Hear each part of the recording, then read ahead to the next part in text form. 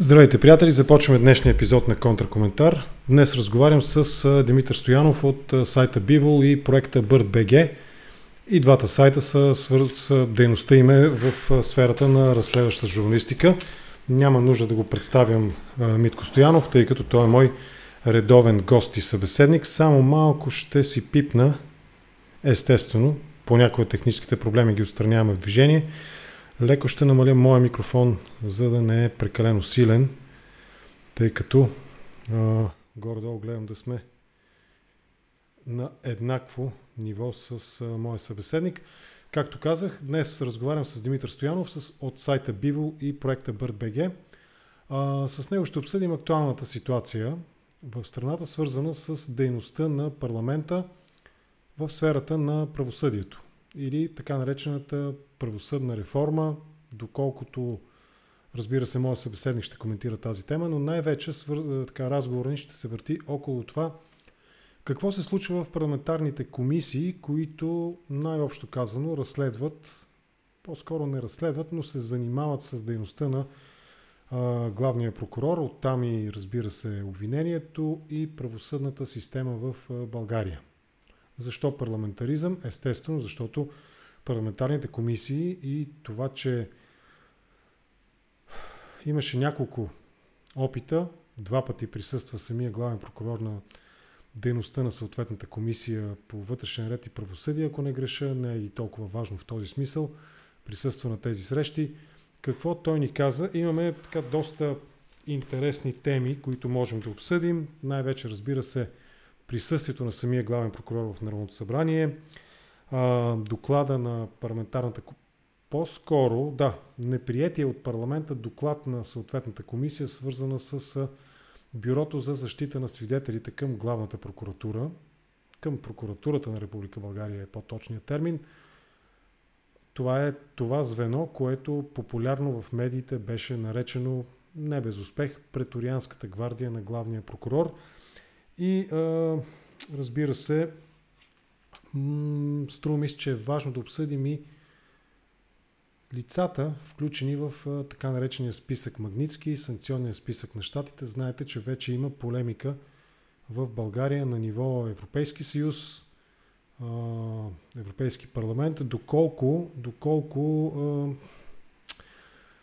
този списък и този закон има действие в България и на територията на Европейския съюз. Това са все важни въпроси, които далеч надхвърлят компетенциите на един или друг журналист, правен, който следи правния сектор в България, или разследващ журналист.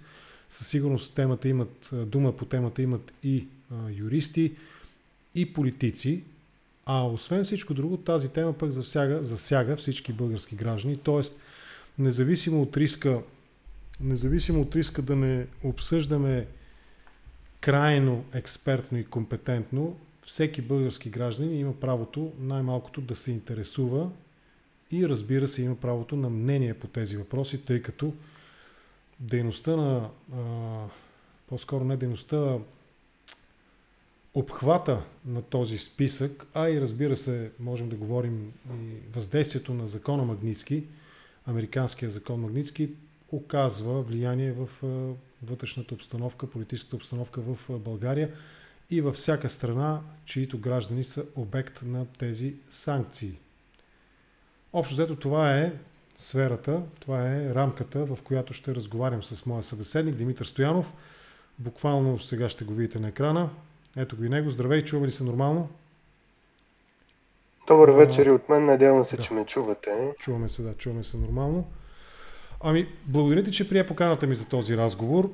Предполагам, уводните ми думи. Искаш нещо да допълниш или да разшириш обхвата на това? Да, слушам те. Удоволствието е мое. Благодаря. Всъщност ти навлизаш в една много сложна тематика. Тематика, която не може да бъде изчерпана с един събеседник. Дори той да е експерт по международно право. Законът Магнитски е част от едно специфично американско законодателство, което се реализира в резултат на репресиите, които бяха реализирани от режима на Путин. Много хора му отдават значение на инструмент в войната между Съединените щати и Русия, този двуполюсен модел, който се възстановява, новата студена война и така нататък. Само че всъщност закона Магнитски е един инструмент, чрез който американската дипломация се опитва да санкционира на международно ниво определени бизнесмени, определени олигарси, определени политически фигури, за които има недвусмислени данни, че са участници в корупционни сделки. И в този ред, този закон би трябвало да има тежест, поне доколкото аз съм запознат, по силата на международни договори, които са подписани от една страна между държавите членки на Европейския съюз и от друга страна между Съединените американски щати. Тъй, че определено до тук закона Магнитски е имал тежест. В пределите на онова, което ние приемаме за демокрация, сам по себе си закона Магнитски се приема като санкцията по този закон, колкото и да е, тя няма наказателно правен характер. А по-скоро са чисто икономически мерките. Мерките са чисто икономически, но те имат своята тежест както на територията на Европейския съюз, така и на Швейцария, така и на територията на страните членки от НАТО.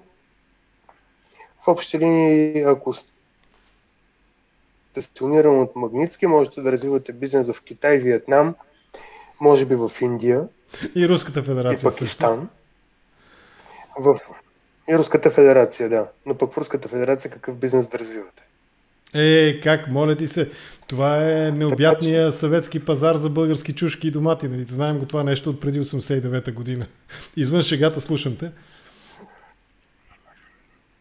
Необятният съветски пазар много отдавна не е това, което беше. Този пазар е задоволен от доста качествени стоки. За съжаление, не съм аз човека, който трябва да говори на тема икономика. Не, най-малкото но има способност. Да, слушам те. На средния руснак се различават доста от тази на московчанина или на гражданина на Ленинград, на Санкт-Петербург. Русия не е тези два мегаполиса. Типичната диктатура изглежда така. Само, че ние се отдалечаваме твърде много от темата, от нашия парламент и от санкциите по закона Магнитски. Връщаме се към тази тема. Така. Не знам защо продължават. Аз съм си усилил, при мен индикаторите на моето ниво и на твоето ниво на звука са еднакви и двамата влизаме в жълтата до червената зона максимум. Така са ми казвали, че трябва да бъде. Тоест, приятели, сложете си слушалки или усилете вие при вас звука. При нас с Митко Стоянов всичко е абсолютно нормално. За да приключим тази тема, искам да цитирам нещо, което Дамяно Дейвид, може би, който е така много редовен зрител на Контракоментар, за което му благодаря в YouTube. Той цитира буквално, вероятно, от Уикипедия или някой друг подобен на Уикипедия източник. От 2016 година законът, който се прилага глобално, авторизира правителството на Съединените щати да санкционира тези, в които вижда нарушители на човешките права. И тези санкции, които се предвиждат, са, цитирам, да замразява техни активи и да ги спира, да им забранява влизане на територията на Съединените щати. Ето това е обхвата на закона Магнитски. И в този смисъл и аз мисля, че примерно разговорите около това доколко е съвместим с европейското или българското законодателство са ирелевантни по една проста причина. Съвместимостта можем да търсим косвено. Например, фирмата Хикс или държавната компания Y, която извършва някаква стопанска дейност с санкционирани лица, би трябвало да се притеснява дали техните активи не подлежат също така на санкция по някакъв начин или техните представители, официалните представители, там селата и така нататък, дали не подлежат на въпросната санкция. Американците не ни казват съдете този, разследвайте онзи, заключете този или отнемете не знам какви права на еди кой си. Те ни казват, ние тези хора ги определяме по нашите закони за заплаха за гражданските права, за човешките права и по тази причина можем, примерно, да им забраним да им арестуваме активите, сметките, банковите или да им забраним да влизат на територията на Съединените щати. А дали косвено вашата компания Хикс, държавна или частна, ще попадне по този закон, това си е въпрос на ваша лична преценка. Аз така го разбирам. Ако си съгласен с този мой коментар, кажи, нали, окей, ако не си съгласен или нещо съм пропуснал, го допълни и да вървим към парламентарната тема. Слушам те. Да. Трябва да се отбележи, че тази санкция се налага от орган на изпълнителната власт, но тази санкция има международна тежест. Разбира се, тя може да се атакува по съдебен ред, но до тук практиката сочи, че съдът не е много отзивчив към желанията на санкционираните да атакуват това решение на изпълнителната власт, на финансовото ведомство на Съединените щати. И обичайно, когато се налага подобна санкция на някого, има недвусмислени доказателства за вина. Да. Не трябва да забравяме, че конкретно Пеевски беше уличен в доклад на няколко специални служби. Тази информация беше тиражирана в няколко доклада и на френски служби, и на частни private military company, на частни военни организации, които са частни разузнавателни структури, че той има пряко отношение към финансирането на Ислямска държава с таксата спокойствие, която е била плащана по време на кризата в Сирия, която все още продължава. Именно към тези радикални ислямисти, е, че всъщност с парите, които той и други бизнесмени, в кавички, са плащали към тази терористична организация, е бил финансиран тероризъм. Да, не доброволно, не по някакви морални или етични подбуди, или поради разбирането за това, че исляма и шерията са верния режим на функциониране на обществото. Тук не говорим за някакви идеологични подбуди, но говорим за това, че един сериозен финансов поток ежемесечно или ежегодно или по-регулярно е постъпвал към Ислямска държава, за да могат онези, които приватизираха Булгартабак, спокойно да продават в региона контрабандните цигари, които произвеждат и внасят. Добре, това сигурно ще се връщаме към темата Пеевски. Сега ти предлагам да минем към темата Българския парламент. Аз ще започна с един общ въпрос с разговора ни.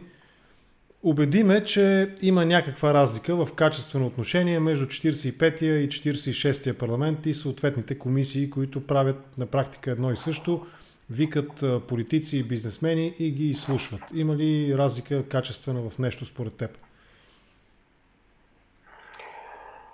На първо място имаме в предходното издание на парламента, имахме просто изслушване, имахме генерирани скандали,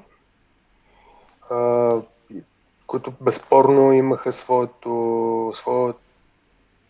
обществен отглас. Имаха много сериозен импакт ефект, казано на чист български език. А сега в този парламент вече имаме и конкретни действия. Приемането или неприемането на един определен доклад води своите правни последици. В случая отказа на Комисията по правосъдие и вътрешен ред да приеме доклада на Бюрото за защита на свидетелите към главния прокурор вече е един значим факт. Факт, който аз допуснах грешка. Не повлече след парламента, себе си. аз допуснах грешка, извинявай, че те прекъсвам, но съществено трябва да се поправя. Не парламента отказва да приеме доклада на комисията, а комисията не приема доклада на бюрото, така нареченото преторианската гвардия на господин главния прокурор. Всъщност тя е парламентарна комисия. Да. Де-факто парламента. Това е парламентарна комисия, съставена от депутати от всички парламентарно представени сили. Да. Отказа за приемането на този доклад съвсем не е еднозначен. От една страна, това е хвърлена ръкавица в лицето на Гешев. От друга страна, най-сетне видяхме в правните среди на този парламент да бъде проявена някаква експертиза. Защото този доклад не беше приет не защото така, защото ние не искаме, защото Гешев е радост и ние ще го радваме. За неприемането на неговия доклад бяха изтъкнати конкретни причини. Като например факта, че за 19 милиона се охраняват 10 човека, сред които 3 магистрати, един от които е самия главен прокурор. За това, че това звено, ситуирано по този начин като част от администрацията на прокуратурата, се използва за силов натиск. Това беше изтъкнато. И за това, че мястото му не е там изобщо. Всъщност, наличието на подобно звено в администрацията на главния прокурор му гарантира възможността той сам да провежда акции, въпреки че, доколкото знам аз, това звено няма полицейски правомощи. То не може да задържа. Може би греша. Но от това, което знам аз, докато това бюро за защита на свидетелите беше към Министерството на правосъдието, то не можеше да задържа, не можеше да разследва, не можеше да събира доказателства и нямаше отношение към охраната на обществения ред и редица други полицейски правомощия. Не съм виждал правилника за функциониране на бюрото. Би трябвало да има такъв правилник, но се съмнявам подобни правомощия да са вменени. Самия факт, че служители на това бюро присъстваха при интервенцията в президентството, независимо как ще наречем, нахлуване, разговори, гостуване, показва, че това бюро не се използва по предназначение. Аз лично не знам в президентството да е имало някой свидетел, който да е бил заплашен и служителите на бюрото да е било необходимо да го охраняват. Функциониращо по този начин, подобно бюро е опасно за демокрацията. Няма да говоря за разделение на властите, нито за Монтескьо, нито за Джон Лок. Няма да навлизам в общата теория на правото. В тази посока Гешев се изложи достатъчно в последната седмица. Но да, аз отчитам като много добра стъпка, като стъпка в правилната посока, отказа на парламентарната комисия да приеме този доклад. Аз знаеш също какво? така Да. и... Слушам те, довърши си мисълта. Да. Не. Също така в комисията по ревизията, която в предходния парламент генерираше просто скандали, в момента излага факти и обстоятелства. Факти, които биха могли да придобият формата на правни факти. Факти, които имат правна тежест. Могат да послужат в един евентуален бъдещ процес. И ето, например, факт е, че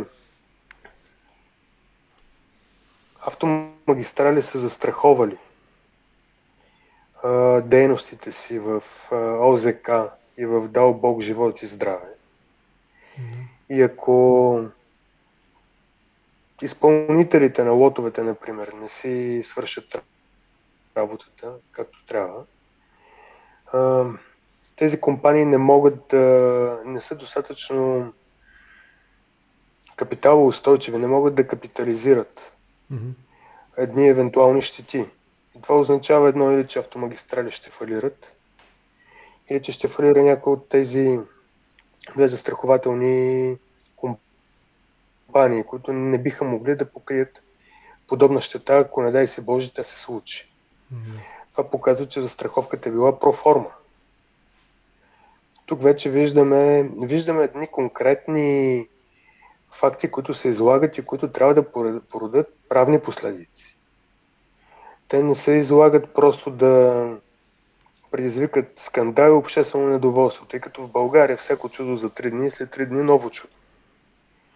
Тук вече имаме много сериозни нарушения, които се констатират на ниво парламент. Имаме документална следа. И тук нямаме свидетел, който казва: аз гледах клип с сексуални извращения. Нещо, на което аз вярвам. Подчертавам. Но тук имаме нарушения, които имат своята доказуемост по документален път. И то имаме законно нарушения, които според мен са престъпления. Но не съм аз този, който трябва да квалифицира деянията. Да ги квалифицира. Айде да, все пак, понеже хвърлихме така, съвсем леко се докоснахме до една тема съществена. Аз съм по принцип съм на страната на правилното от фактологическа гледна точка разбиране на нещата и на думите, които произнасят нашите публични личности. Ако някой ме попита да дам еднозначен отговор дали подкрепям или не подкрепям Гешев и дали смятам, че той трябва да продължи да бъде главен прокурор, моят отговор ще бъде категорично не. И на двете. Не го харесвам като функция и като длъжност. Личността Гешев не ме интересува. Но като дейност, свързана с поста главен прокурор, не съм окей с него.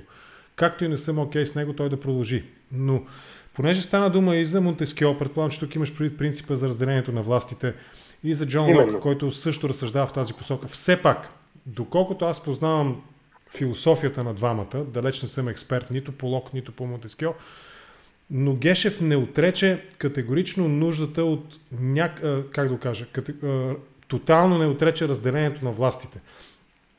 Той говореше, по спомен неговите думи, бяха свързани с необходимостта от това да си взаимодействат трите власти, законодателна, изпълнителна и правосъдна, което не противоречи и на идеите на Монтескьо и на всеки един друг приложим политически философ и мислител, които ние познаваме. Защото наистина няма идеална среда, в която трите власти съществуват независимо една от друга. По-скоро залога за нормалното демократично общество е тези механизми и процедури на проверка, баланс и въздържане.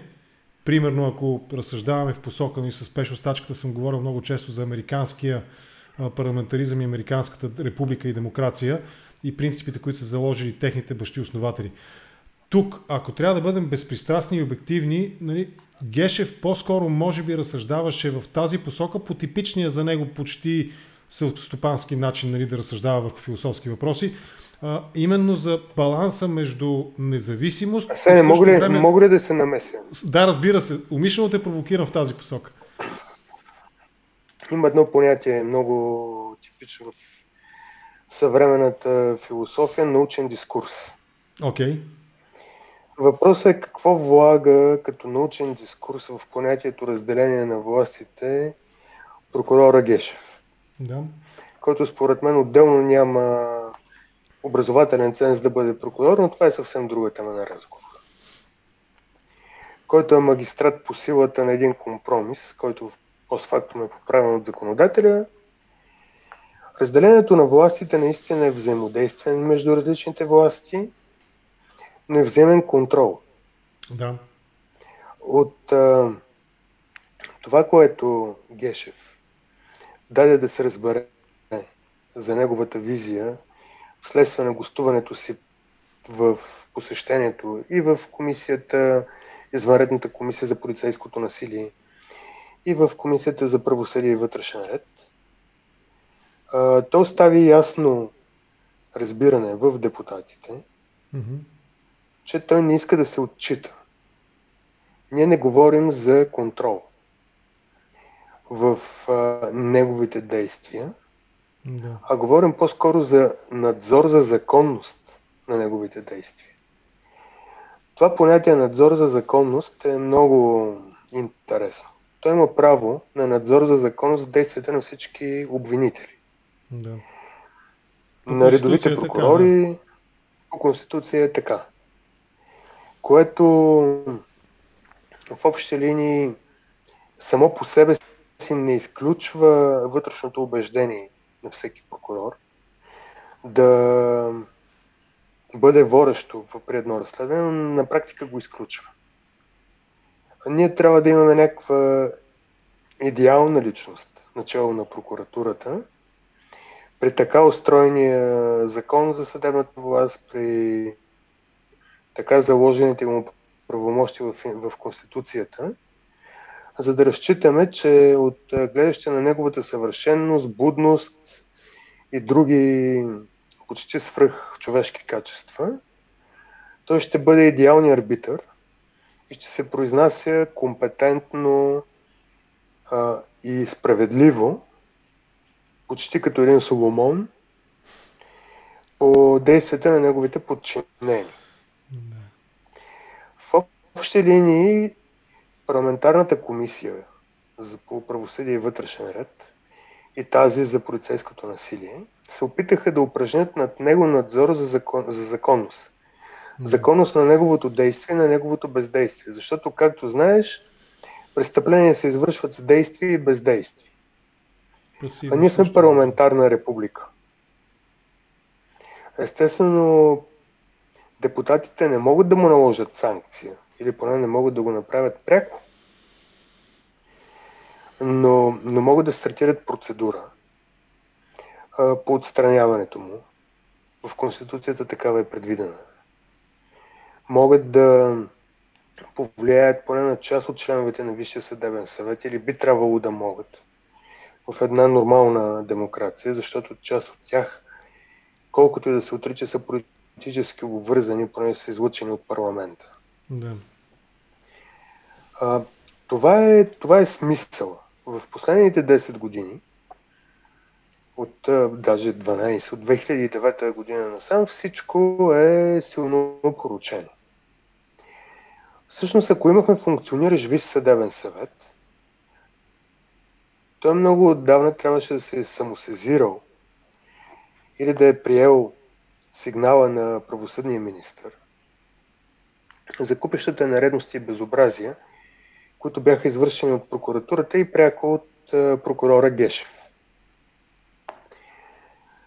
Но понеже това не се случва, най-силно представената конституционна власт, парламента, се занимава с неговото действие и с неговото бездействие.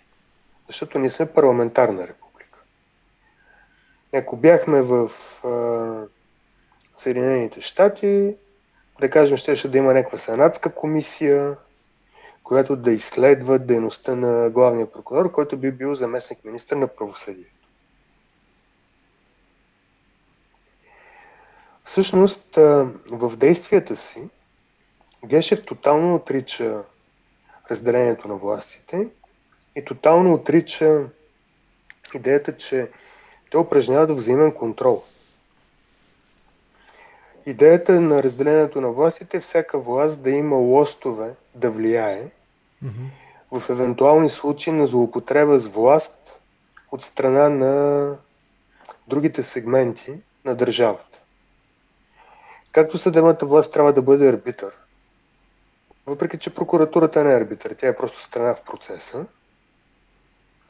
но прокуратурата би трябвало да повдига обвинение, когато някой представител на изпълнителната власт, бил той дори министър-председател, наруши закона. Нещо, на което ние не сме. От една страна изпълнителната власт си кадрува съдебната, от друга страна съдебната власт в много голяма степен опъва чадър над изпълнителната. А много дълго време в законодателната власт имаше силно представяне на управляващото мнозинство, което излъчваше правителство. Но сега този модел е пропукан. Да. И идеята за разделението на властите се завръща. Но за Гешев всяка форма на контрол, всяка форма на надзор за законност в неговите действия е намеса в независимостта на прокуратурата, което съвсем не е така. Идеята на разделението на властите е именно шанса за корекция, ако някой се издъни. Казано на най-разбираем, достъпен език. Да. Добре, да останем още малко на парламентарната. Всъщност това е основната част, основната тема на нашия разговор. Извън, ние с теб в добрия смисъл на думата философстваме. Доколкото нашите познания ни позволяват, ние разсъждаваме върху казуса разделение на властите и тяхното взаимодействие, нали, в една нормално функционираща демокрация.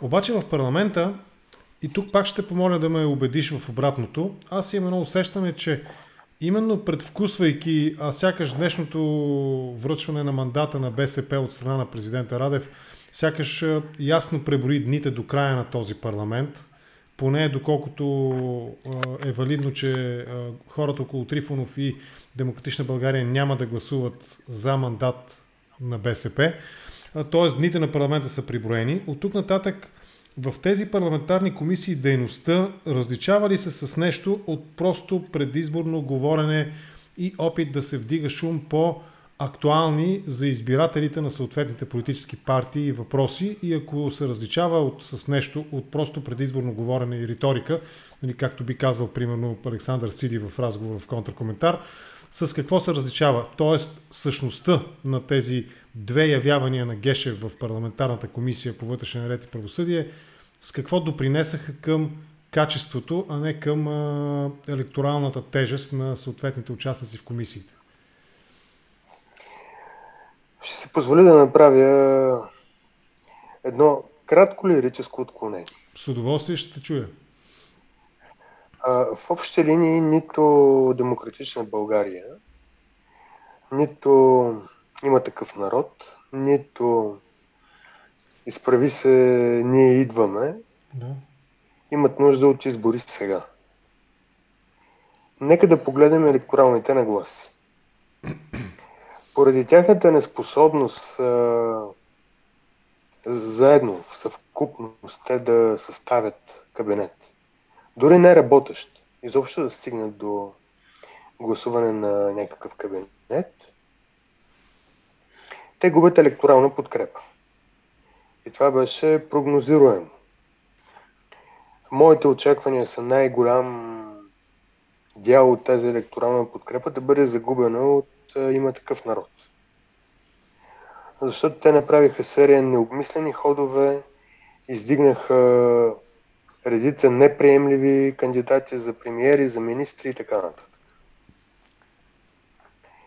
Те нямат нужда от нови избори. Най-малко тези партии имат нужда от нови избори. Всичко, което могат да направят, е да осигурят победа с много, с 2-3 пункта максимум на ГЕРБ на следващите избори. Защото ако има следващи избори, електората на ГЕРБ е консолидиран и твърд. Както съм казал и преди, на много места, пак ще го повторя, ако тези партии разчитат на симпатиите на електората и няма толкова твърд електорат, то при ГЕРБ действат финансови мотиви, финансови инструменти. Защото контролираният вод не е само даването по 50 или по 100 лева на малцинствата или на работниците на един или друг работодател. Не. Ние виждаме, че обществените поръчки се освояват от конкретни фирми и те са едни и същи и все са близки до ГЕРБ. Виждаме, че магистралите се строят от едни и същи близки до ГЕРБ фирми. В момента се разследва озеленяването, например, на магистрала Тракия, доколкото знам. и пак се търсят едни десетки милиони от близка до ГЕРБ фирма. До озеленяването ли опряхме? Аз това съм го пропуснал този сюжет. Не, ти не знаеш за това. То още не е излязъл на дневен ред. Значи това е новина, да го кажем така, на медиен език. Да, новина е. Ние виждаме, че всички финансови потоци се канализират към определени икономически субекти. И тези икономически субекти имат интерес статуквото на ГЕРБ да се върне и да управлява. Виждаме, че ДПС имат същия интерес. Колкото и да имаме усещане, че те са много добре представени в редиците на Има такъв народ, ДПС има нужда ГЕРБ да управлява, да се върне модела от преди предходните избори. Да. Така че тези комисии нямат нужда да правят политическа пропаганда. С политическата пропаганда до тук не докарахме до никъде. Тези комисии имат нужда да свършат нещо реално. И вършат ли? Това беше същността на въпроса ми. Какво беше КПД-то на тези две явявания на Геше в съответната комисия в парламента? В първото му явяване той благополучно успя да каже на депутатите, че нищо не зависи от него, че той няма да им каже нищо, че няма да даде информация, защото това означава да се бърка в текущи разследвания, което означава да се намеси във вътрешното убеждение на наблюдаващия прокурор, което в общи линии са пълни глупости според мен и което не кореспондира по никакъв начин с действителността. И да, в известна степен той хвана депутатите неподготвени. Само, че се видя на второто изслушване, че депутатите не се лъжат два пъти на един и същи номер. Като, например, аз няма да дойда в парламента. И втория път бяха значително подготвени и беше едно много стабилно. Тук прекъсна връзката. Ако ме чуваш, дай знак. Аз ще мисля, че ще се... Да. Прекъсна връзката на втория път бяха подготвени. Да, повтори, моля, това, което каза, че заби за малко. Втория път бяха много добре подготвени народните избранници, защото вече очакваха да обещае да не дойде, да дойде. Отделно бюрото за защита на свидетелите е доста по-различна материя от полицейското насилие. Всъщност, с самия факт, че липсват досъдебни производства за полицейско насилие, ние можем да обосновем извода, че Гешев като главен прокурор не се е свършил работата, защото не е упражнил надзор за законност в действията на неговите подчинени. Защото работата на прокуратурата е да като цар на досъдебното производство, понеже това е тенденцията в последните 20 години, работата на прокуратурата е да събира годни доказателства и да ги поддържа пред съда. Дали чрез органи на прокуратурата, каквито са следователите, дали чрез органи на МВР. В случая това би трябвало да го направят следователите, ако законът не е изменен, защото полицейското насилие се разследва от следователи. Аз не знам да е било възложено на следователи, например от столичното следствие, да обследват видеята, да разпитат свидетелите и да образуват или да не образуват досъдебно производство и да повдигнат или да не повдигнат обвинения на виновните полицейски служители. Като наличието на виновни полицейски служители в тази ситуация за мен е категорично.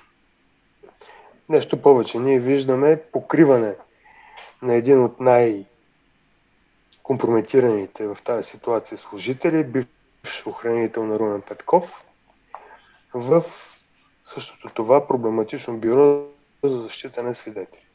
За Антон Андонов ли става дума? Това, от което За Андон Андонов става дума, да. Аз не знаех, че бил охранител който е пряк ръководител на... Бил е в охраната на Румен Петков. Това се вижда от снимки. Публикувах наскоро една, но ти не мислиш толкова активно профила. Не мога всички, извинявам се, за което да, пропускам по някакъв факт. Това в кръга на шегата. Да. Има доста неща, които можем да кажем. За съжаление, вълната от скандали е толкова крупна. Имаме толкова нови скандали, че не можем да разработим детайлите от скандалите, които минават мимоходом. В задълженията, в правомощията на Гешев влиза надзора за законност.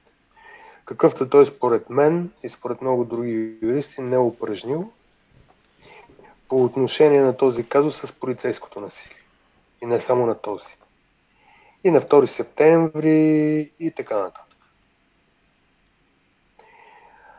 И този парламент, тези комисии, тяхната цел едва ли е да го сочат с пръси да казват: ами ти си съмнителен тип, ами ти си част от статуквото. Ние това се го знаем.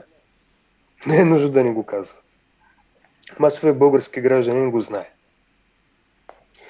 Едва ли в съвременната българска история някой е протестирал с месеци срещу главен прокурор. Едва ли в съвременната световна история има друг такъв пример. Целта на този състав на парламента е да, например, да смени закона за съдебната власт, да закрие специализираното правосъдие в лицето на специализирания съд, защото той според мен е източник на липса на правосъдие, а не източник на правосъдие, и по този начин да се ограничи нарушаването на законите, на което ние сме свидетели. Защото можем да посочим десетки, ако не и стотици случаи, но със сигурност десетки, при които специализираното правосъдие, специализираната прокуратура и специализирания съд действат като бухалки на властта. На политическата власт, на икономическата власт и на определени олигархични кръгове. Така че едва ли този парламент си мисли, че с празни приказки, с вербални упражнения по отношение на Гешев ще спечелят подкрепата на електората. Електората очаква нещо да се случи. Ние имаме образен и реален политически капитал. До тук сме на ниво образен политически капитал. Ние се уподобяваме на някого, когато сме в качеството си на гласоподаватели и упражняваме активното си избирателно право да избираме. И избираме тези, които, например, казват: ние сме затънали в корупция. Трябва да се борим с това. Само че приказки не стигат. Имаме време, в което трябва да бъде натрупан реален политически капитал. Реалният политически капитал се изразява в конкретни действия. Сега нека да направя една друга подправка. Може ли, Чест прави на Хаджигенов. Преди това обаче аз не знам, ако виждаш коментарите, нали, но аз се опитам да ги следя, но понякога се губя в често тролски подмятания помежду си.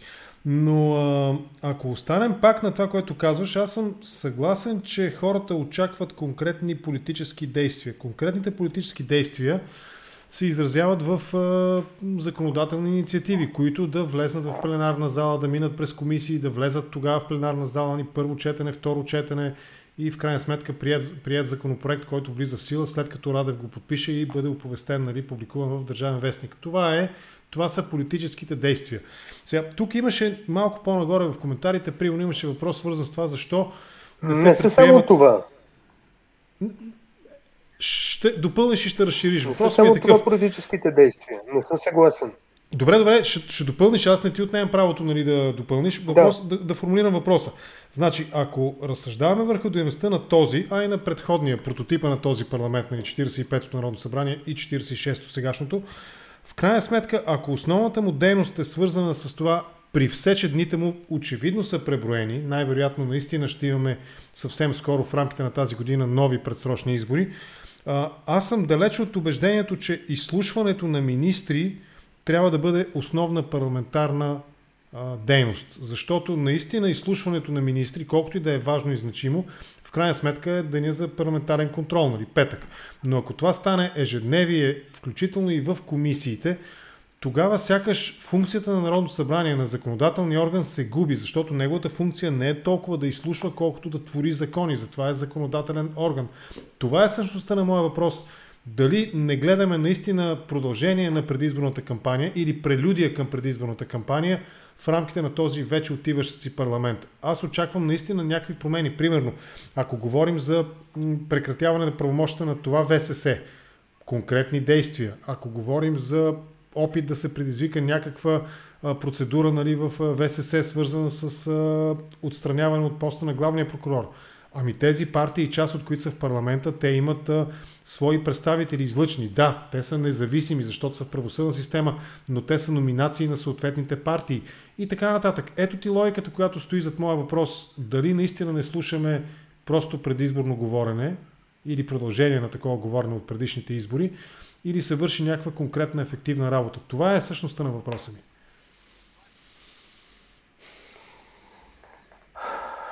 Това въпрос има много отговори.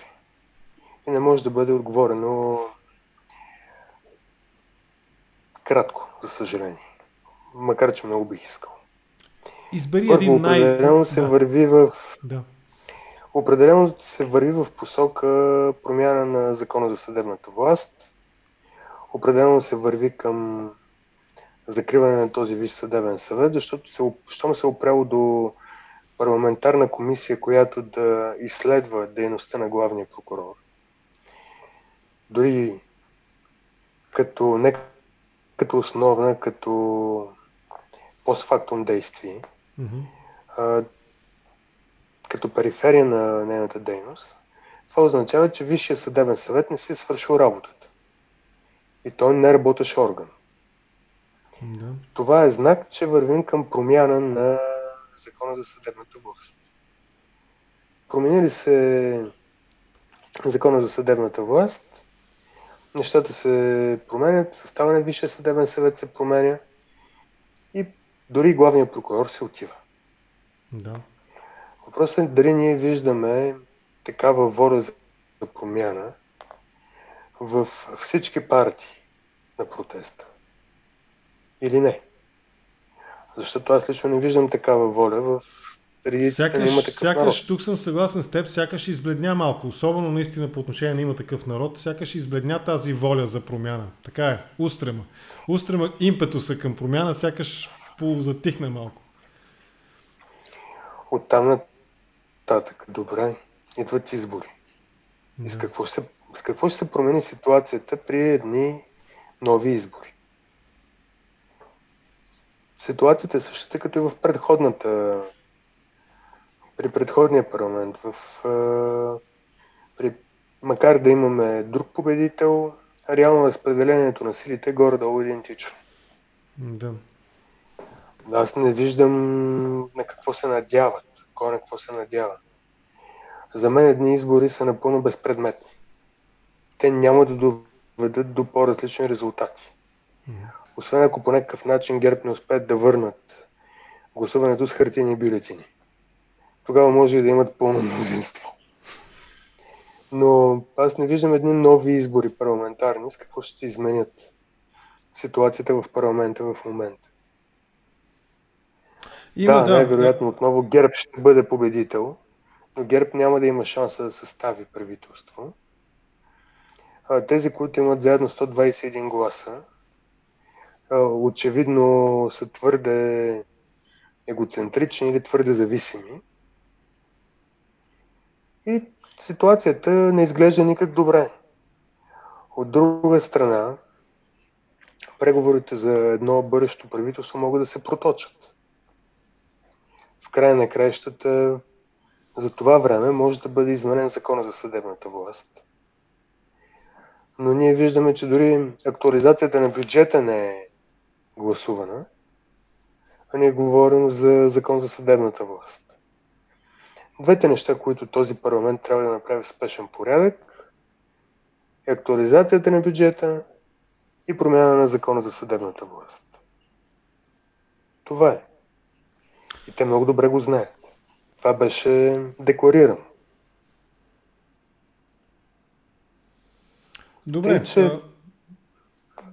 да видим, защото все пак, нали, от тук нататък тече някакво време, което е крайно, нали, колкото и да ни се иска да го тълкуваме, нали, тълкователно да гледаме на процедурите, след връщането на мандата до неговото връщане, нали, каквито и преговори да има, времето е преброено. Дали ще успеят да го проточат повече? Ако имаме връщане, Коледа стават чудеса, появяват се правителства. Да, далеч сме от Коледа. Окей, хубаво. Няколко пъти ни питат какво ти е мнението за изслушването на Илчовски или Илчовски, не знам къде пада ударението, в комисията. Имаше ли някакъв качествен резултат от това нещо? Някаква добавена стойност извън, нали, пикантерите, които се наслушахме? Ние всички пропускаме манипулацията на борсите. Пропускаме това, че пенсионните фондове инвестират в дружества, които са балон. Или за които имаме данни, че са балон. Всъщност, кое да пикантери в това, което е казал Илчовски? Илчовски е един доста смел човек,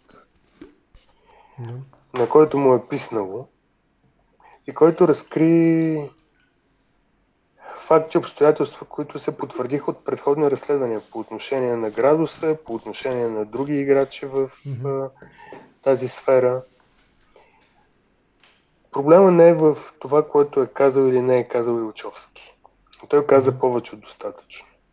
Добре. Само, че Илчовски не може да си събере доказателствата в една торба, да отиде да се яви пред съда и да каже: аз сега ще повдигна обвинение на градуса, ще повдигна обвинение на тези пенсионни фондове, които си пазаруват акции от техните, като цената ми очевидно е надута и трошат парите на данъкоплатеца, трошат парите на осигурените пенсионно лица. Не. Това е работа на прокуратурата. Няма как да очакваме по казуса Илчовски да има качествен резултат, докато прокуратурата изглежда по този начин.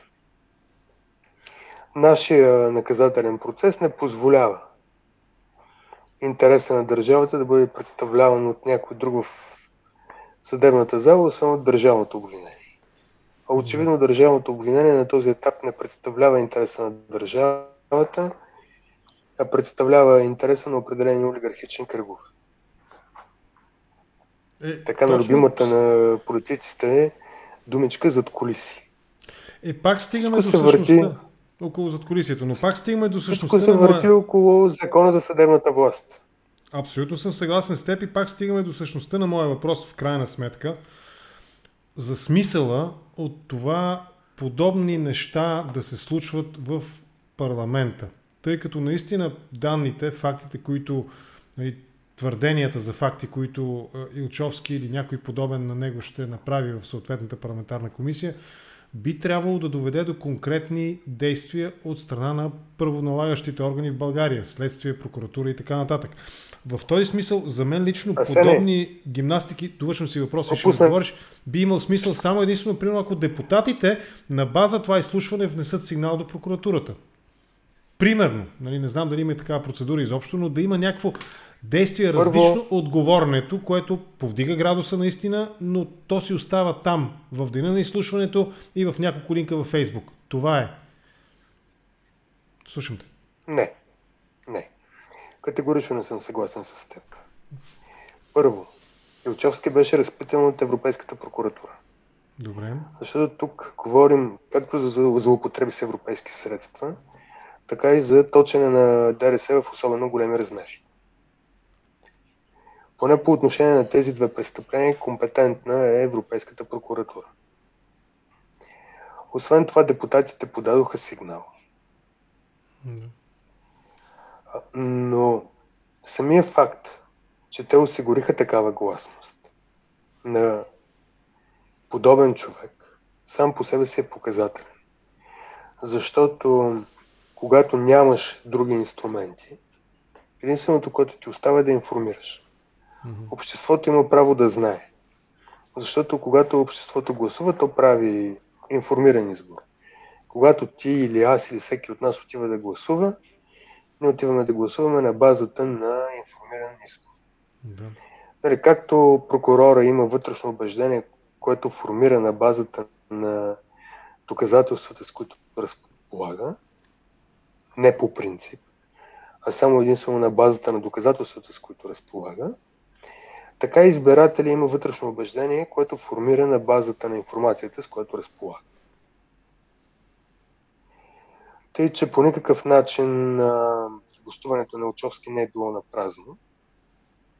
То хвърля много светлина. И самия факт, че Европейската прокуратура се е заинтересувала от информацията, която той изложи, е показателен. Добре. Малко да се върнем към началната ни тема за Магнитски. Как ти виждаш развитието на нещата от тук нататък? Значи, доколкото разбирам, разговорът е стигнал до тази точка да обсъжда Европейския парламент, Европейската комисия, европейските институции и българската държава да обсъждат рамките, в които тези санкции по силата на този закон, нали, наложени, биха имали някакво въздействие в България и съответно върху Европейския съюз. И това ми е въпросът. Как виждаш потенциалното развитие на нещата около тези санкции и личностите, които са попаднали в санкционния списък, включително и бизнесите, с които те контролират и притежават? Първо, този списък на лица, свързани с първите 6 или поне с първите 3, беше разширен. Ще бъде разширен. То ще бъде още разширен. Добре. Имаме нови лица. Отделно ще има и други, които на първо ниво ще бъдат санкционирани по Магнитски. И това не е тайна за никого. Въпросът не е дали, а кога. Обичайно това се проточва във времето.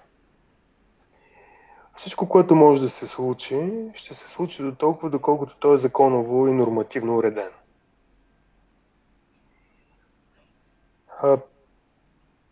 Няма как някой, който попада в този санкционен списък, при взаимното признаване на актовете между Европейския съюз и Съединените щати, да бъде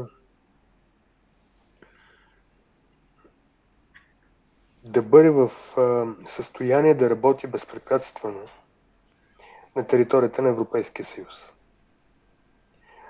Отделно, както казахме, лицата, които са санкционирани по Магнитски, са проблеми на европейските правоохранителни институции. И може би ще бъдат проблеми на европейското правораздаване. Така че, какво може да стане? Може да се разшири списъка. Може да има дебат дали Европейския съюз да скъса отношения с Съединените щати. Изхода от този Пеевски, дебат е ясен. Искам да го видя това нещо, заради Пеевски, как Европейския съюз си напъва мозъчните клетки, нали, дали да скъса отношенията с Европейския съюз. И оттам нататък. Да. Знаеш ли какво също ми направи? Няма полезен ход. Това, което ми направи впечатление... Васил Божков няма полезен ход. Дайте да... Интересно ми е твоето мнение по въпроса за защитата, която известният спрякоръс и политик от ДПС Данчо Ментата се опитва да прави на Пеевски публично. Той в една поредица от свои интервюта телевизионни, той е чест гост в телевизионните студия, той обяснява, че те са отправили запитване до българските институции във връзка с санкциите срещу господин Пеевски. И тук това, което ми е интересно, е какво очаква да се случи господин Йордан Цонев, известен с прякора и Ментата, примерно питайки главния прокурор дали Пеевски е извършил съответните нарушения, престъпления, простъпки, които са в основата, в мотивите на налагането на санкциите по закона, американския закон Магнитски. Това е същия този Гешев, който каза, че в списъка, нали не в списъка, в обвинителния акт не вижда не само Пеевски, а не вижда и Путин и Обама. Тоест, логиката на защитата на Данчо Мендата ми се иска да я коментираш. Ами на първо място те бъркат адресата на това питане. Защото санкцията не е наложена от българските власти, а е наложена от американските власти. И ако имат някакви въпроси, не трябва да ги отправят към Гешев или към който и да е български представител на съдебната или на изпълнителната власт. Адресата за това питане за санкциите са Съединените американски щати. Да. На базата на какво са наложени тези санкции? Все пак този акт е обжалваем. Няма необжалваеми актове. Данчо Ментата казва, че адвокатите на господин Пеевски са предприели съответните действия, но ти говори за това, нали, в самото начало, че изпълнителната власт в щатите не е толкова склонна, нали, да се съобрази с тези обжалвания. За мен ще бъде забавно да видя как защитната теза на адвокатите на господин Пеевски ще бъде прекършена в съдебната зала. Както се казва, ще се взема пуканки, ще се налее бира, ще се взема чипс. Тук обаче, и ще гледаш с интерес. Но тук аз се сещам нещо друго съществено. И това е, аз съм търсил отговора на този въпрос с други мои събеседници. Ти спомена нещо във връзка с разследванията на Биволъ за контрабандните канали с цигари, Булгартабак и така нататък, и оттам, нали, предполагаемата връзка на съответното лице санкционирано с тези канали.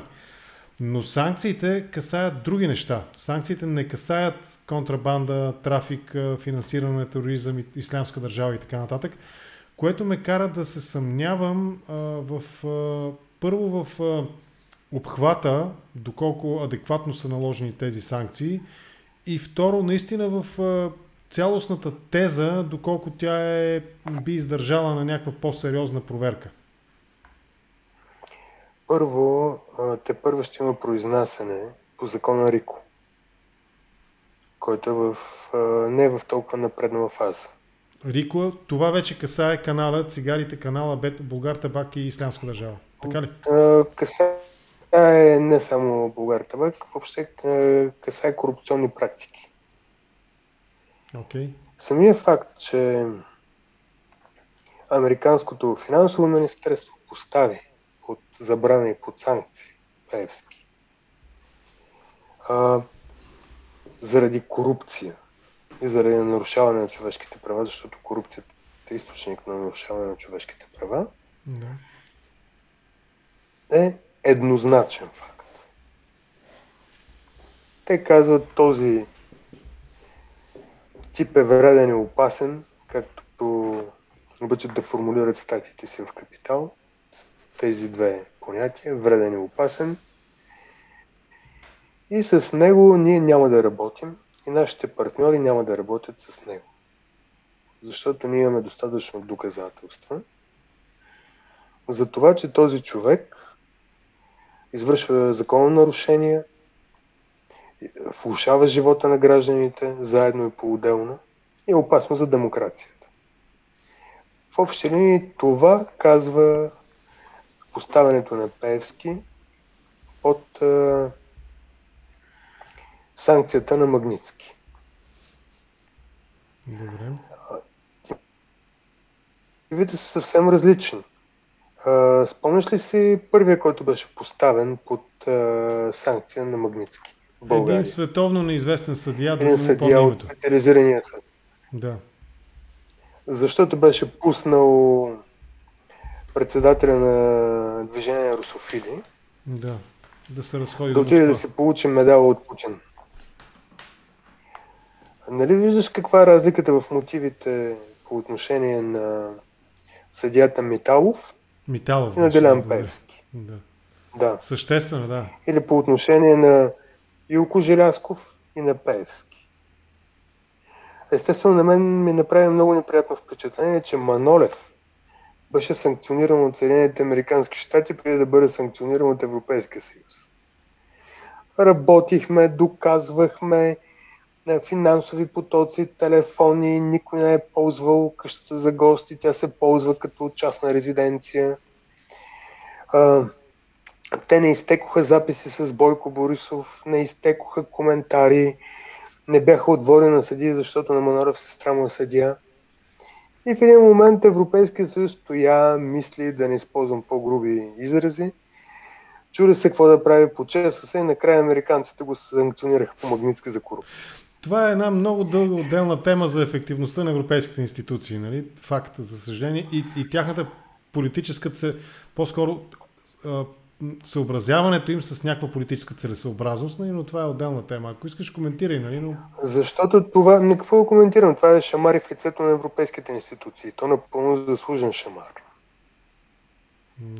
И това е сигнал от зад океана, че се санкционират представители на управляващата коалиция, макар и неформална, защото ДПС е част от тази коалиция и тя през цялото време крепеше управлението на Борисов. И се санкционира заместник министър. Защото Манолев не е кой да е. А пък КПКОНПИ не може да му наложи като хората. Добре, понеже се разбрахме в рамките на един час да се вместим, предлагам ти да вървим към заключителната фаза на нашия разговор.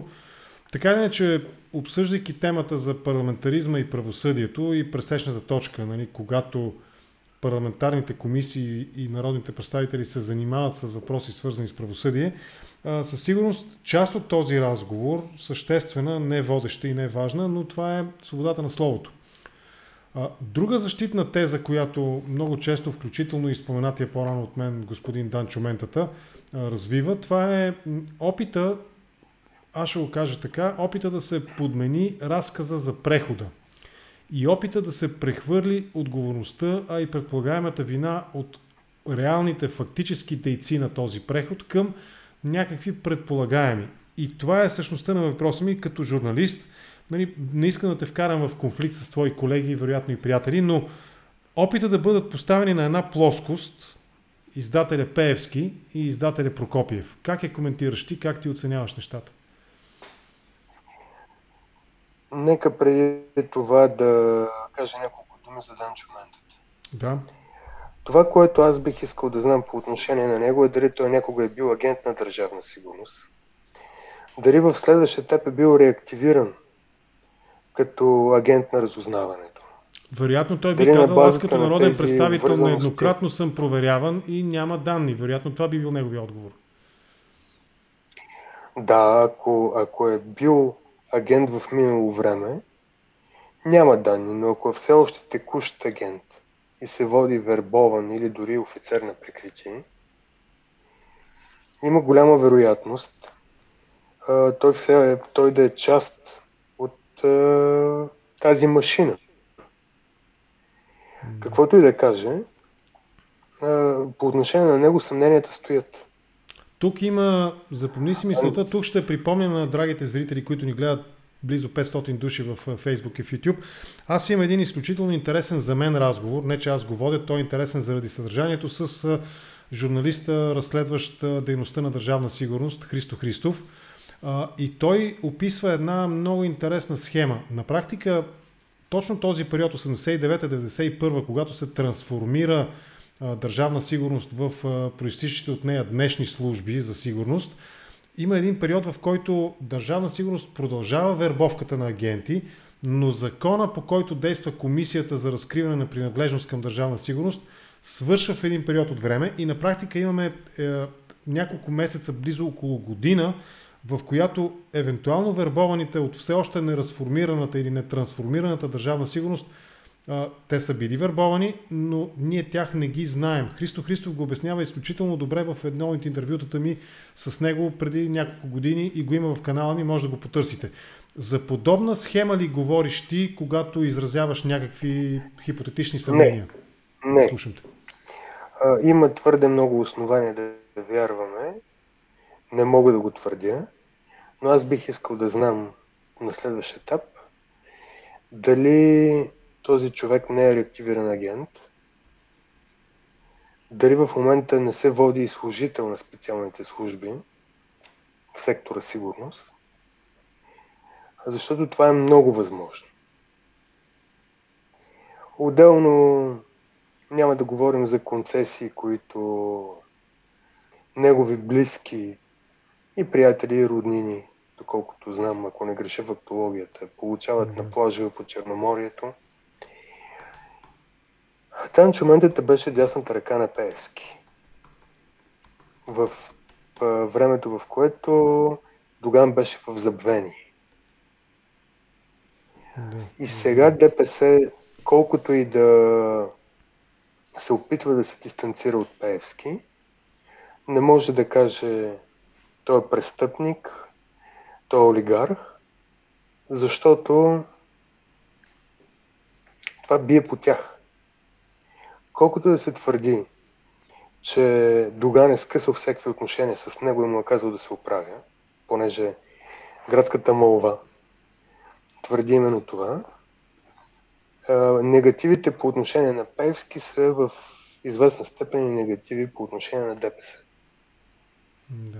И ние виждаме огромен отлив от електората на ДПС. Стигаме до същността на въпроса ми. Много сериозен. Да. Така че ДПС има нужда от това да защити в известна степен Пеевски. Колкото до Прокопиев, Прокопиев е конкурентен издател на нашата медия. Ние го уважаваме за това, което прави, за това, че поддържа медии, които артикулират свободно слово. Не винаги сме съгласни с подбора му на теми, но това си е наш избор. Като цяло и наше разбиране. Да. Като цяло Капитал, Дневник са прекрасен пример за качествена и обективна журналистика. Журналистика, която не се използва за да обслужва интересите на издателя. Ако трябва да направим паралел между свързваните с Пеевски медии и Капитал и Дневник, тези две медии по никакъв начин не обслужват интересите на издателя. Или ако обслужват интересите на издателя, то това е съвпадение, защото те са критични, например към Пеевски, към ДПС, към определени корупционни схеми, много преди да има конфликт между ДПС и Прокопиев. Всъщност конфликта между ДПС и Прокопиев е резултат от работата на тези медии, а не обратното. Трябва да припомним, че всъщност една от началните фази на този конфликт се крие в онова питане, подхванато именно от Прокопиев, свързано с това какъв е процента на парите на държавните предприятия в КТБ, ако си спомнеш. И оттам сигурен съм, че си спомнеш по-добре от мен, и оттам започнаха част от сериозните проблеми на КТБ, в която се оказа, че има свръхконцентрация на държавни пари. Независимо от опита на Цветан Василев да обясни, че това са само 8% от активите на банката, въпросът е тези 8% колко процента от парите на държавните предприятия са. И тогава се стигна до една норма там не повече от 25%, нали, за диверсификация на банките, нали, с които държавните предприятия и така работят и така нататък. Но виж, стигаме пак до същността на моя въпрос. Извинявай, че ти го задавам отново и отново, но ти самия, нали, като журналист от нас двама, ни ти си журналиста, знаеш, че понякога същественият въпрос трябва да бъде задаван повтарящо се. Понеже, казваш, медиите не обслужват, нали, медиите на Прокопиев не обслужват неговите интереси. Аз подозирам, че ти говориш за неговите бизнес интереси. Но обвиненията срещу него и срещу неговия медиен кръг, нали, са, че той всъщност има политически интереси. И твърдението, дали го подкрепям или не, е отделна тема. Аз, нали, не съм на това мнение изцяло, въпреки че има логика и в подобни твърдения. Да не говорим за това, може и за това да поговорим. Твърдението, че той има всъщност политически интереси, които през своята редакционна политика прокарва. Това как би го коментирал? Да, един лилав мармот завива шоколад. Хората се... Виж, всички имаме политически интереси. Като нашите интереси са да бъдем управлявани прозрачно. Ама аз самия също и моите коментари са изцяло политически ангажирани. Човек много добре знае какви са моите всеки един, нали, какви са моите политически възгледи. Слушайте. Ето, аз вярвам в демокрацията, вярвам в разделението на властите, вярвам в отговорността, вярвам в ето такива неща. Да. И вярвам, че обществото трябва да функционира по този начин. И със своите действия аз обслужвам моите политически интереси. Моите политически интереси са да има прозрачност, да има демокрация, да има наказание за виновните, защото трябва да има превентивен ефект. Дори да има превъзпитание на виновните, въпреки че това в момента ми е последна грижа. Тъй, че ако Прокопиев има политически интереси да има реален бизнес климат, конкурентност, равен старт за участниците в тръжните поръчки и липса на олигархичен модел, добре. Няма нищо лошо, че неговите медии защитават функционирането на подобни политики. Проблемът е, когато някой показва корупцията, когато някой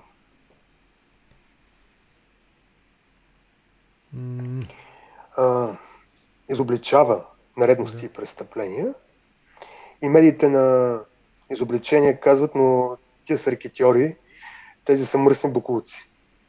Понеже ние имахме такъв случай. В момента, в който започнахме много активно да женим успехи с изобличаването на пеевски компании в различни корупционни схеми, и Булгартабак, и КТБ,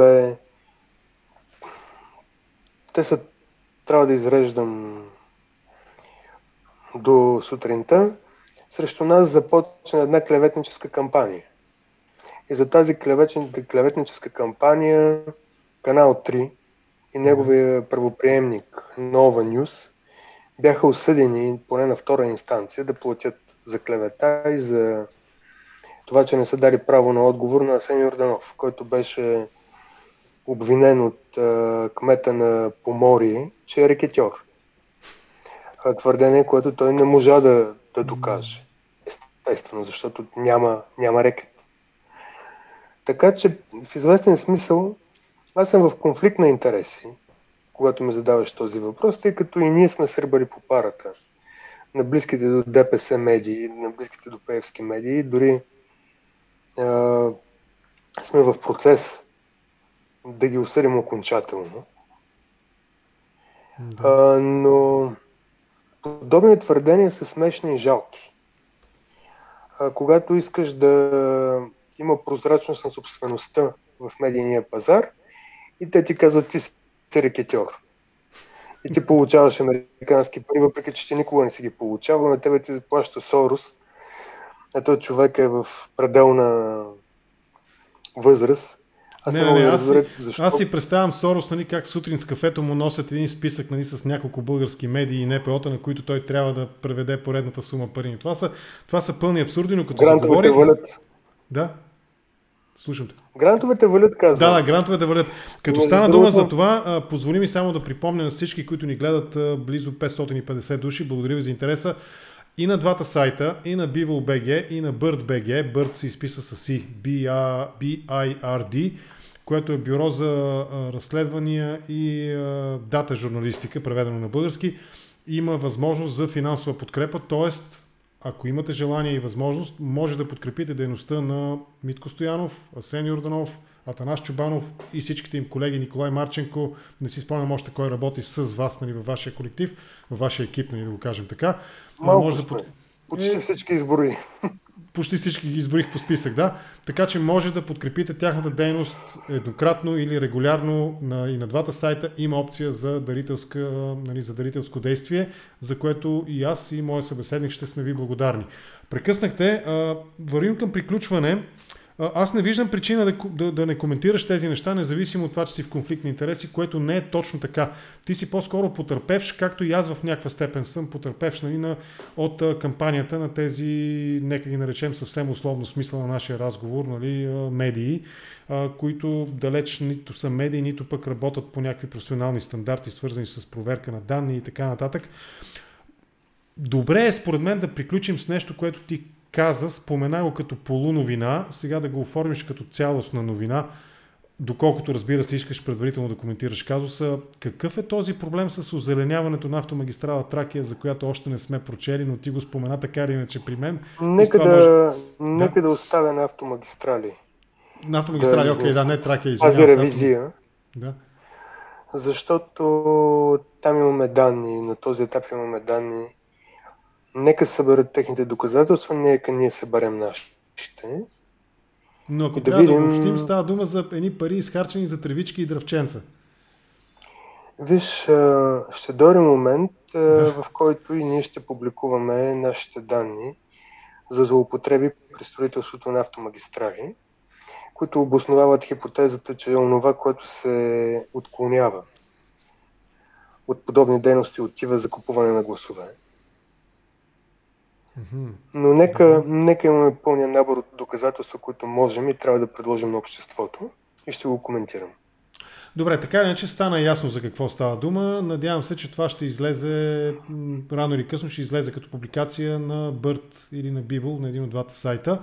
Искам да отговоря аз на Михаела Иванова, която пише буквално: Асене, благодаря за този коментар. Асене, този чат се превърна в помийна яма, защото тук са всички тези тролове. Михаела, напротив, имам поне двама помощници, модератори на чата, които всеки един, който си позволи да напише нещо обидно за мен, за другите участници в чата или за събеседниците ми, не само днешния по принцип, така и бива изпращан на почивка за 5 минути. Това е регламента на YouTube, с което всичките му коментари, дори и качествените, остават в небитието, отиват в небитието.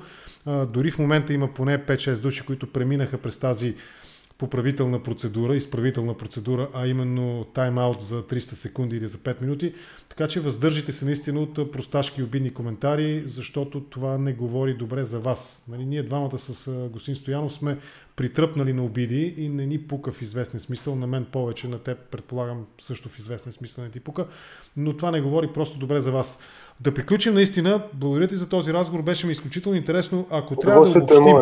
Ако трябва да обобщим, да ти дам думата за някакво крайно обобщение финално, нещо изрази някаква вяра в светлото бъдеще, ако имаш такава, защото аз признавам си нямам. От двама аз съм скептика, ти си по-скоро оптимиста. Слушам те. Парламентът да си наляга парцалите и да гласуват актуализацията на бюджета по най-разумния начин, да гласуват промяната на закона за съдебната власт. Ако успеят да стиснат ръцете и да избутат едно правителство, което в голяма степен е експертно, близко до състава на това служебно правителство. Да. Защото това, което се случва, е необратимо, няма да има път назад. Сигналите отвън идват. А смяташ ли, че това стискане на ръце и стискане на зъби в известен смисъл е политически оправдано? Защото наистина аз съм против и дори с теб съм склонен да споря. БСП за мен са партия на статуквото и мандат на БСП, според мен ще нанесе много повече вреда на демократичния процес у нас, отколкото по този начин реализиран. Не те да са спечелили на избори първо или второ място, а по този начин реализиран ще нанесе много повече вреда. Това е моята вътрешна убеденост. Кое те кара да мислиш, че това би бил добър ход за българската демокрация, добър ден за българската демокрация? Първо, защото премиера, ако има такъв, няма да е премиер от БСП. Склонен съм да всъщност голяма част, доминиращата част, преобладаващата част от евентуален кабинет няма да е от БСП. Като тук говоря не само за политически лица, заместник министри, но и за експертите. По простата причина, че БСП нямат такива. Казвам това и приключваме. За държавната администрация извън МВР да се вкара в коловоза на правилната посока, са необходими 8-900 човека. Министри, заместник министри, експерти, директори, дирекции. Първия и втория ешелон на властта, да. Нито една политическа партия няма такъв капацитет. Конкретно МВР да тръгне във вярната посока, трябват минимум 150 човека на ръководно ниво. Да. Минимум 150 човека. Да. Нали, те са извън тези 800, за които говорих. Значи, тук имаш предвид, предполагам, дирекции на полицията, различни регионални и така нататък. Шефове на отдели, шефове на специални служби, заместник шефове, шефове на регионални звена. Ти имаш нужда от едно ядро от 1000 образовани, почтенни експерти. Нито една партия ги няма. Най-малко ГЕРБ ги има. Всъщност управлението на ГЕРБ катастрофира толкова тежко поради липсата на такива кадри. Необразованият кадър на ГЕРБ е Томислав Дончев, който се провали с електронното управление. И Даниел Кирилов, моля те. И Даниел Кирилов, да, но хайде, добре. Томислав Дончев има добра репутация, за разлика от Даниел Кирилов. В някаква степен. Никоя партия няма този капацитет. От много дълго време у нас партиите не инвестират в хора. Може би в някаква степен ДПС има. Това щях да кажа. Единственото изключение може би. Но не са в този. Не. Далеч не са в този обем. И ДПС показа, че е развъдник на корупция и тя трябва да бъде държана далеч от управлението. Така че който и да управлява, той няма капацитет, човешки ресурси да реализира подобно управление. И докато партиите не прегърнат този факт и не го приемат, ние ще вървим в този омагьосан кръг. Добре, това е твоята перспектива. Да разбирам логиката в нея. Дали съм съгласен или не е отделен въпрос. Твое пълно право да изразиш и да имаш такова мнение, за което пък, както го казах току-що, съм ти благодарен за това, че прие поканата ми за този разговор и наистина беше ми така изключително интересно да чуя този концептуален разговор. На мен не ми липсва това, че не навлезнахме в детайли, защото и с теб, и с Наско Чубанов, и с Даша, нали, Асен Йорданов сме обсъждали конкретиката десетки пъти. Сега идеята ми беше наистина да очертаем рамката на това каква е твоята гледна точка за допирната, пресечната точка между парламентаризма, т.е. между законодателната власт и съдебната власт, конкретно през дейността на тези парламентарни комисии, депутатите, които викат и слушват министри, включително и главния прокурор. И със сигурност така е твоята гледна точка допринесе за разширяване на моя мироглед, за което ти благодаря. Това беше. Да приключим, ти предлагам. Лека вечер ти пожелавам. Наистина хубава вечер от мен. Беше ми изключително интересно. Димитър Стоянов от Биволъ.BG и от BIRD.BG. Още веднъж ще го кажа. И на двата сайта има възможност за подкрепа финансова. Дейността на Митко Стоянов и неговите колеги. Ако искате, може да, и ако можете, разбира се, може да подкрепите тяхната разследваща журналистическа дейност. Димитър Стоянов, благодаря ти. Лека вечер ти пожелавам. Лека вечер. Чао за сега и до скоро, до нови срещи. Приятели, това беше днешния епизод. Сега ми се иска, докато все още сте тук, да коментирам социологическите данни. Мислих да го направя в началото на този разговор, но реших да дам по-рано думата, по-бързо думата на Димитър Стоянов, тъй като той е моят събеседник тази вечер.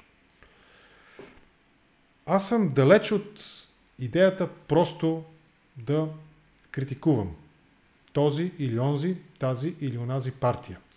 Това, което имам обаче предвид е, че когато имаме основания да сме критични само от партийна лоялност или от политическа целесъобразност, не бива да премълчаваме. Ето днес, иначе една прилична социологическа агенция в взаимодействие с BTV, телевизията BTV, публикува социологически данни. Защо се спрях конкретно на резултатите на една партия?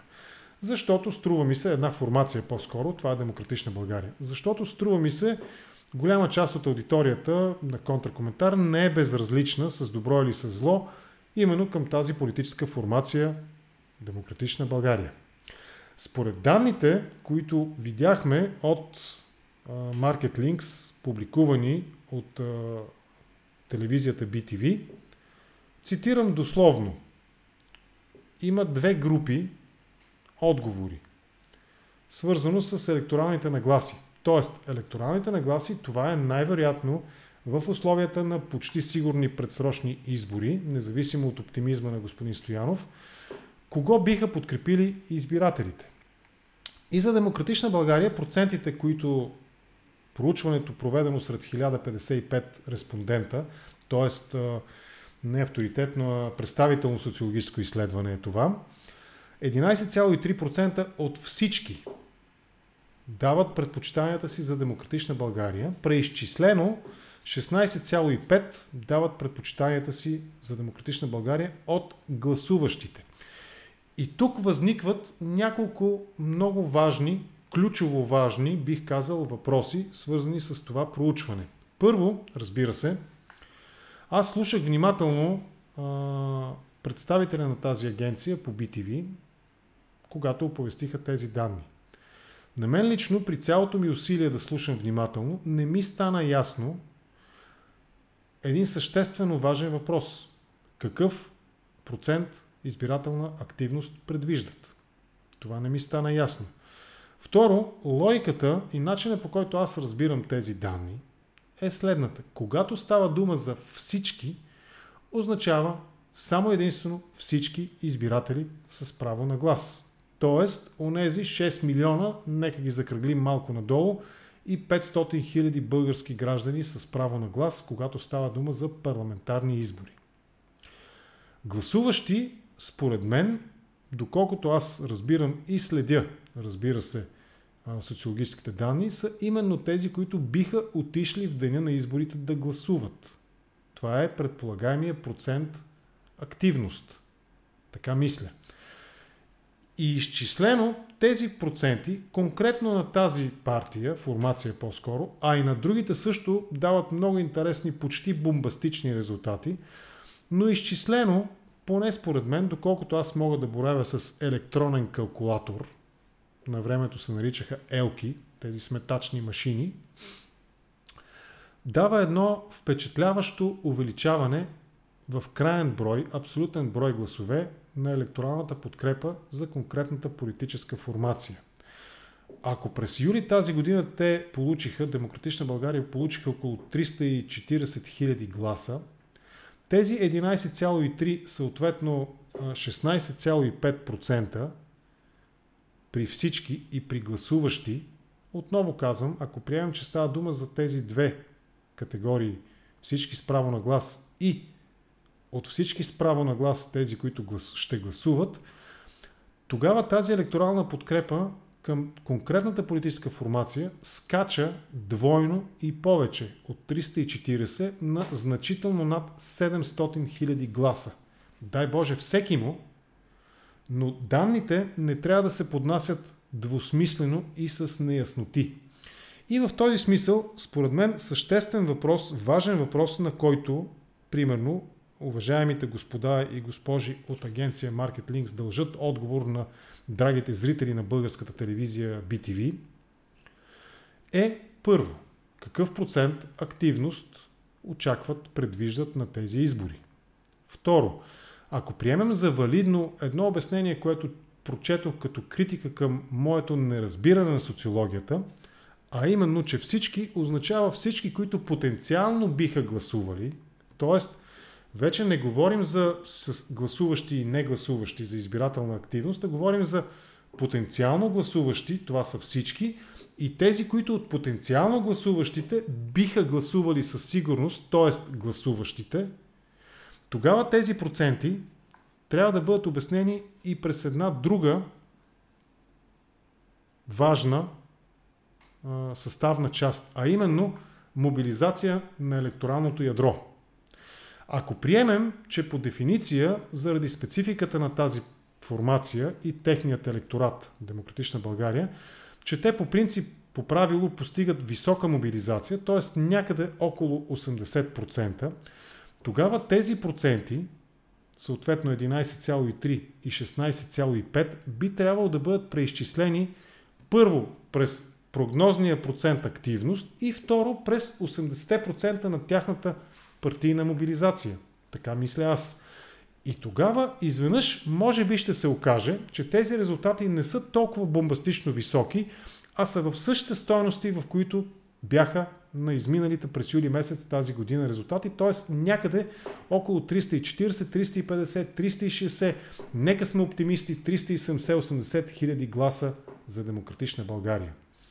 Но, връщам се на основното нещо, което казах, ако няма ясни отговори на тези въпроси, свързани с избирателната активност, свързани с това какви са тези категории всички и гласуващи, дали това са всички с право на глас и тези, които потенциално биха гласували, но отговарят в една от тези няколко категории, вероятно ще гласувам, сигурно ще гласувам, но не съм решил още или твърдо ще гласувам, тогава нещата се променят съществено. Но недомлъвките при оповестяването на подобни резултати повдигат, според мен, напълно основателни съмнения относно обективността на тези данни. Аз не казвам, че агенцията или телевизията, Market Links и BTV съответно, манипулират общественото мнение, но казвам, че поднасят непълни данни. Не се съмнявам в професионализма нито на журналистите от BTV, нито на социолозите от Market Links, но на мен тези въпроси ми липсват. Отговорите на тези въпроси ми липсват. Прогнозната активност и партийната мобилизация, преизчислена в абсолютен брой гласове през прогнозната активност на предстоящите извънредни, най-вероятно предстоящите извънредни парламентарни избори, извинявайте. Благодаря ви за интереса. Това беше днешния епизод на Контракоментар. Радвам се, че над 500 души гледахте разговора ми с Димитър Стоянов, журналиста от сайта Биволъ и сайта BIRD.BG, с когото обсъдихме философски темата за парламентаризма и правосъдието в България. Това беше всичко за днес. Продължаваме напред утре с поредния събеседник в Контракоментар. Ще издам наполовина една тайна. Най-вероятно ще разговарям с една дама, политолог, с която отдавна не съм разговарял по актуалните теми. Утре е петък, знаете, и имаме актуална ситуация, актуална новина, а именно третия мандат връчен на Българската социалистическа партия. Тоест, останете с канала на Контракоментар, за да чуете и утрешния епизод и разговора ми с утрешния ми събеседник. Това беше всичко за днес. Ще се видим утре. Пожелавам ви да сте живи и здрави. До тогава, преди това, разбира се, всеки от вас, който иска, може да подкрепи Контракоментар по един от начините, които съм изброил в описанието към това видео. И разбира се, няма да ви се обидя, даже ще съм ви благодарен, ако се абонирате за канала на Контракоментар в YouTube и ако сложите по един лайк или напишете по един коментар, с което ще помогнете за рейтинга на този епизод, а и на канала ми като цяло в YouTube, тъй като съгласете се, че разговорите с моите събеседници са преди всичко интересни и най-вече съдържателни. Това беше всичко, ще се видим утре, лека вечер и късмет!